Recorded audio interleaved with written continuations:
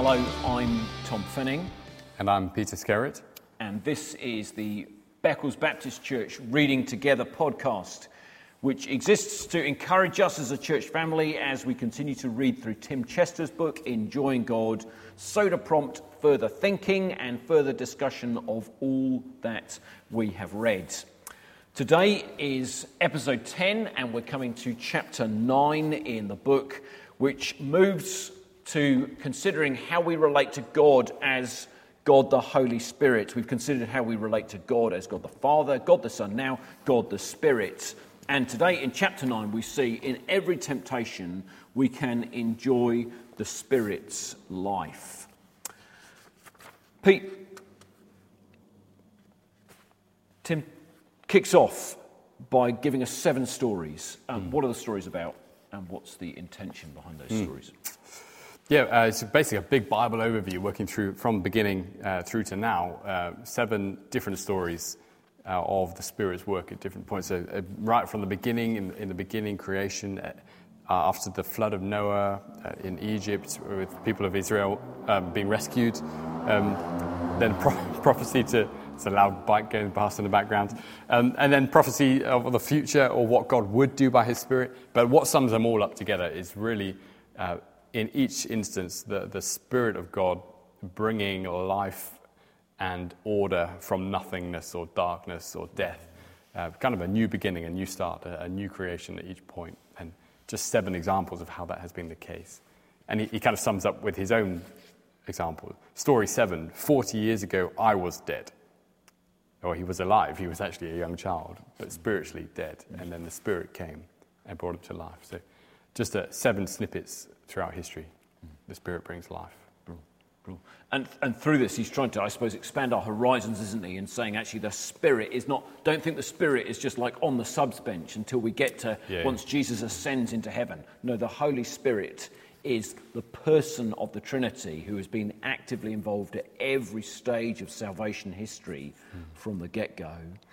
Do you think, that links to why he then goes on to the main point of his chapter, which is about raising our expectations of the Spirit? Because if we think he's just on the sub-bench until Jesus goes to heaven and he kind of steps in, but he's been doing nothing since, well, we'll expect very little of him. But he's pointing us back to say, actually, no, it's fundamental and vital. You expect lots from him. Yeah. And the danger is that if we don't live expecting the Spirit to be greatly at work within us and through us, then we just play it safe. And so there's this quote that I've written, ouch, in the margin by on page 114, where he says, it may be that we rarely experience the Spirit of God because we never need him.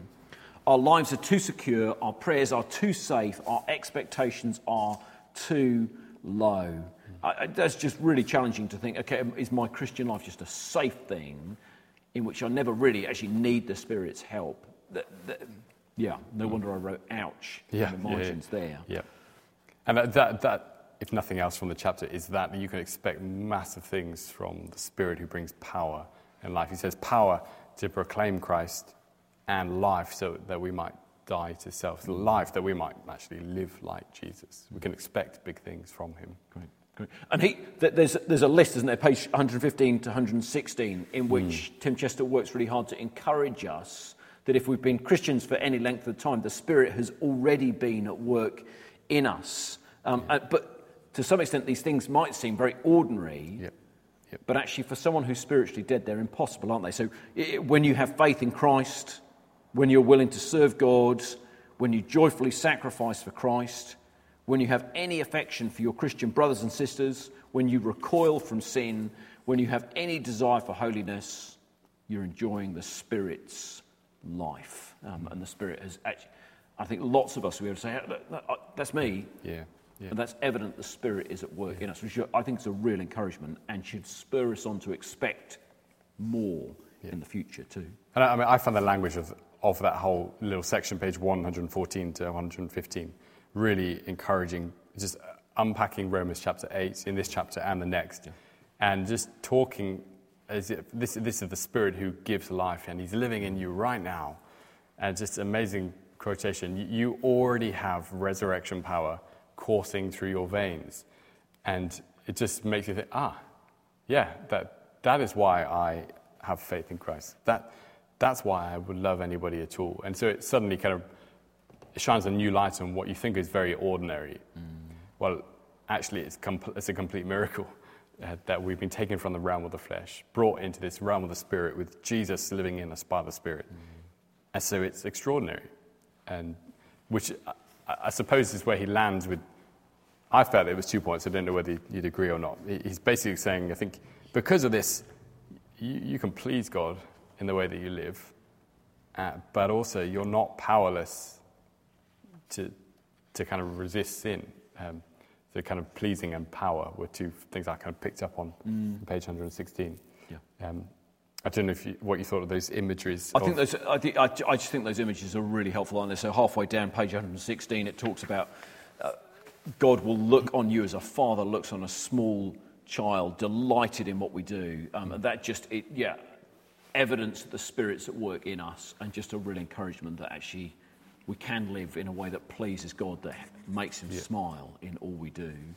And that's just evidence of the Spirit's work in us. Should we make us grateful and should make us expectant too that the Spirit will continue to be at work in us. So, and again, those the two-sided images, comparing our works of pleasing God as scribbles from a child to their father and kind of reproductions of great artworks, just makes it, you realize that these seemingly small, ordinary acts are actually significant and really big. And then he lists some examples. When you risk hostility to speak of Christ, you choose to attend a prayer meeting on a cold night, you decide to spend time with someone in need, you're experiencing the life of the Spirit in you. It's not dramatic. There's no tingle down the spine or warm glow. But you know you would not have done it if the Spirit wasn't in you. So that is the resurrection power coursing through you. That what seems ordinary is really not. And woe betide us to dismiss those great things that God is doing in us. When it comes to putting this stuff into practice, he has this somewhat unnerving illustration, doesn't he, of these two cars. The person who drives out in a clapped-out car that can't go anywhere over 30 miles an hour. I don't know, got a picture of a Toyota Yaris in my mind. I don't know why. I have one. And then you're given a really, really fast car, but you never use it. What's his point in using that illustration? He's saying, of course, if you don't put the accelerator down and push hard on the Christian life and expect more, you'll never be pushed beyond your limits at all. So if I put my foot down in a Ferrari, I will notice a difference.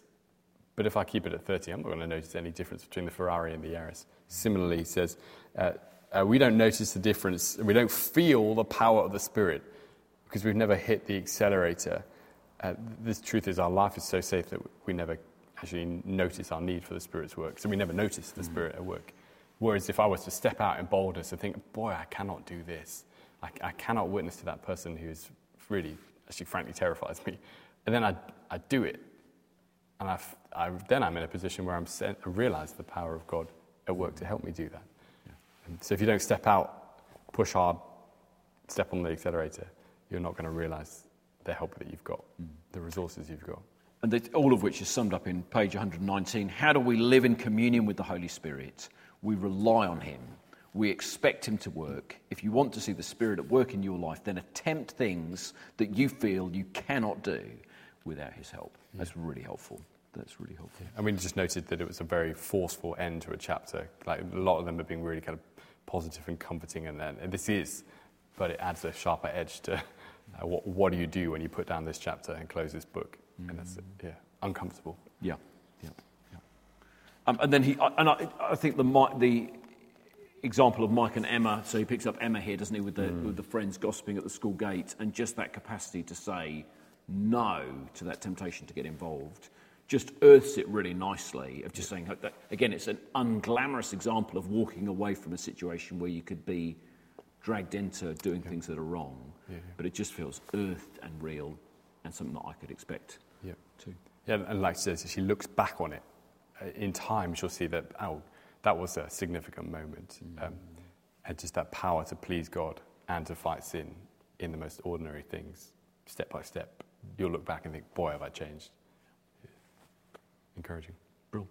Okay, well, that's the end of chapter 9 of our 10th podcast. We'll be back next time as we continue to look about life in the Spirit and how we have a relationship with God, the Spirit. See you then.